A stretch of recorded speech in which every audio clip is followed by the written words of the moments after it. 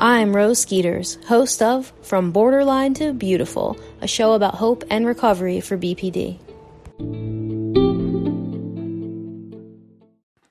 Hello and welcome to another episode of From Borderline to Beautiful.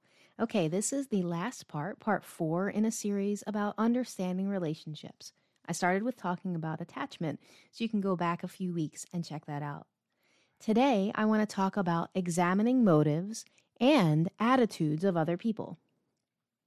So in everyday relationships, we face the challenge of understanding the purpose and effect of people's behavior. We try to figure out the intentions of other persons. We are often asking ourselves, why did that person do that? Often, the answer to that next question involves understanding their motives. A motive is an emotion, desire, physiological need, or similar impulse that triggers action. It provides the energy for behavior and directs it towards a specific goal. In everyday experience, we think of motive as the reason for a certain course of action. Usually, a motive gives expression to some need, drive, or goal. Hence, a motive may be anything which energizes us towards an activity. Motives cannot be observed directly.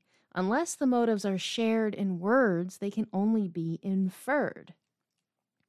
A large part of understanding people involves understanding their motives. Most often, the motives behind an action are multiple and multi-layered. What I mean by that is sometimes there are motives behind motives. For example, a person might point out a mistake you have made, embarrassing you in front of everyone. Their motive might be to make people around them seem less intelligent than they are. But behind this motive, there might be a desire to protect their own deficits from being exposed by putting the attention on someone else. And behind this, they might be desperately trying to preserve some sense of worth by maintaining a facade that they are fault-free. When attempting to figure out the motives of another, it's best to look for multiple reasons. Often the word just can be a warning bell that we are viewing motives too narrowly. To tell someone that they just want any one thing, maybe that they just want attention, for example, assumes that you know their motives better than they do. And to tell them that they just want oversimplifies them. Everyone feels insulted, minimized, hurt, and offended when they are oversimplified or have incorrect assumptions and judgments made about their motives. Don't we feel that way when it's done to us? And others will feel the same if we misjudge their motives. To help someone feel understood and thereby help them feel less alone, try to understand their motives. Don't make assumptions. Don't judge what they tell you. Most people will explain their motives to you if they don't feel judged and afraid of disapproval or rejection.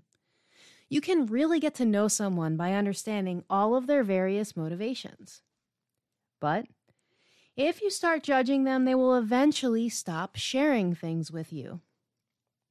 Similarly, when people do not understand our motives, we can feel more alone and isolated. It has been suggested that motives boil down to a few basic themes, so let's go over them now. Theme 1, to achieve or to compete. So if a motive is to achieve, it's to test yourself against the environment and to attain high standards or excellence. Another motive is to acquire, to have money, goods, social status, possessions.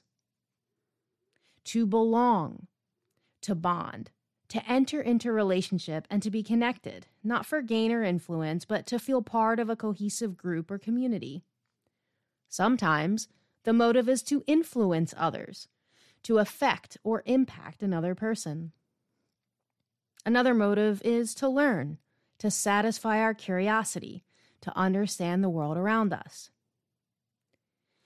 Another motive could also be to master, to control situations and people, or to defend, to guard yourselves, your family and friends, and your valued accomplishments against external threats, or to depend, to trust and rely on others and to be taken care of.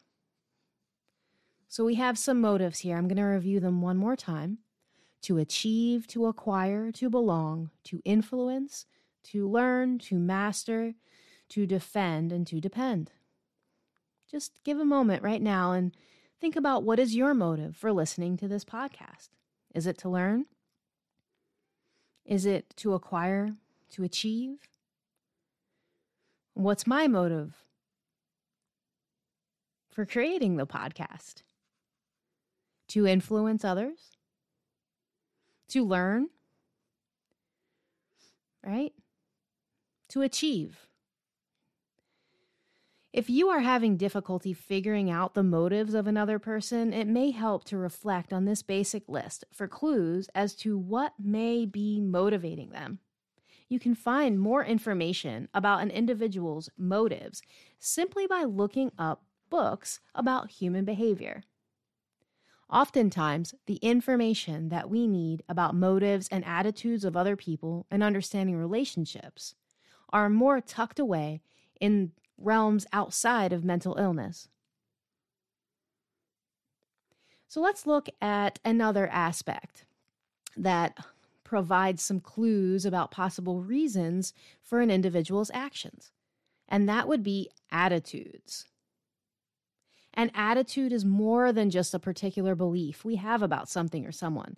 It is a collection of beliefs that are organized into, let's say, an overall judgment about people, objects, or experiences. Attitudes show in the way a person thinks about something, feels towards it, and acts around it or towards it. Attitudes influence the way we understand things. They're like a pair of glasses that tint our perception of the world. Just as two people with different colored sunglasses will see colors around them differently, so different attitudes result in different responses to the same thing. So, for example, if, for yellow and red glasses, if both look at a blue object, one will see a green object and the other a purple object. Makes sense, right? With different colored sunglasses, it's usually obvious why the object will look different. So people usually don't argue over the colors they see. They just remove their glasses and they check it out. But with attitudes, we might not be aware how they are shaping our perception. And so unquestioned and unaware attitudes usually lead to misunderstandings. While we are forming an opinion about something, we're pretty open to new information, but once we've made up our mind, it is very hard for new information to change our decision. And any information received after making our decision is evaluated in a biased way. For example, we'll accept things that agree with our decision, and then we'll view things that disagree with it with skepticism. And attitudes become stronger the more we use them, and the more we talk about them. As our attitudes become stronger, we are more likely to use the attitude to evaluate new experiences, rather than use the new experiences to evaluate the attitude. This can ultimately make us resistant to changing our attitude, for we interpret new information to fit our attitude. So if we have a fixed negative attitude toward recovery, and then we meet someone who is in recovery, who successfully recovered, who wants to provide hope, we're more likely to excuse that as an exception rather than challenge our attitude. Does that sound familiar to anyone? The attitude you hold towards someone will then go on, and it will bias your perception of their interactions with them.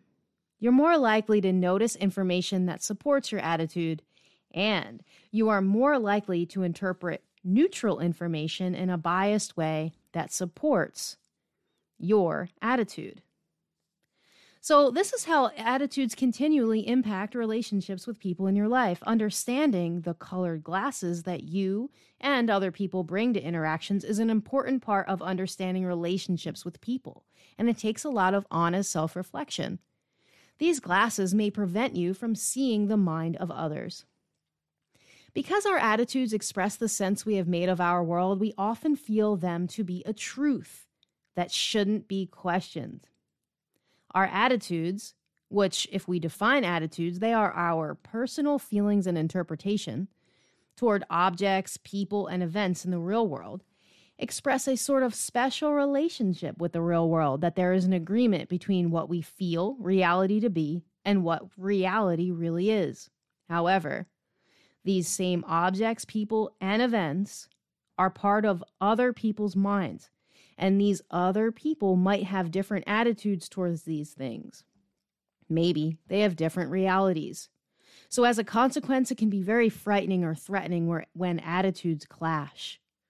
In effect, it can be experienced as a challenge that one's grasp of reality is in question. And that's a scary experience, right? So to avoid this fearful experience, people sometimes act as if their reality is the only reality.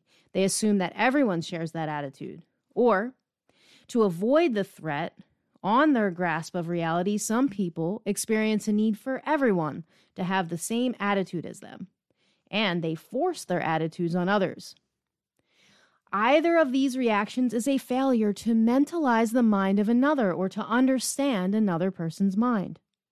So if our own attitudes feel to us, quote unquote, the way the world is, how can we understand the minds of others without losing our own mind? That's an interesting paradox, right? I'll say it again. If our own attitudes feel to us the way the world is, how can we understand the minds of others without losing our own mind? The answer to this paradox lies in understanding that our interpretation of the world is very selective. There is so much information bombarding us that we have to pay more attention to some information and less to other information. If you remember, if you've ever taken a cognitive psychology class, your brain can only hold 7 plus or minus 2 pieces of information at one time. And if we look at a given day, we are receiving, the world is trying to get us to receive much more information than that. So if we always waited to form an opinion, only when we had all the information at hand, we could never act in a purposeful way. Knowing that we form our opinions on very selective information and that everyone is also very selective, we can see that different people might pay attention to a different selection of information, and because of that, they're going to form different opinions. But each of those individuals will feel that their grasp of reality is the correct one. So when you encounter a different attitude or a different grasp on reality, see if you can learn about the mind of the other person by exploring what information they attended to in making their attitude. That is, I want you to try to be inquisitive about differences. Because when you're inquisitive about differences, you have begun the journey to get to the heart of mindsight or mentalizing. All right, everybody. Well, thank you so much for listening to this series about mentalizing. If you want more information or if you would like to speak with me about mentalizing and how to apply it to your own individual life, you can reach out to us at www.skeetersstrength.com. Click on Schedule a Session, and you'll have access to my scheduling calendar. In addition, you can give us a call at 844-984-7483. That's 844-9-THRIVE. Next week, I'm going to start to talk about seasonal affective disorder as the seasons are changing here and throughout the world. Have a great week.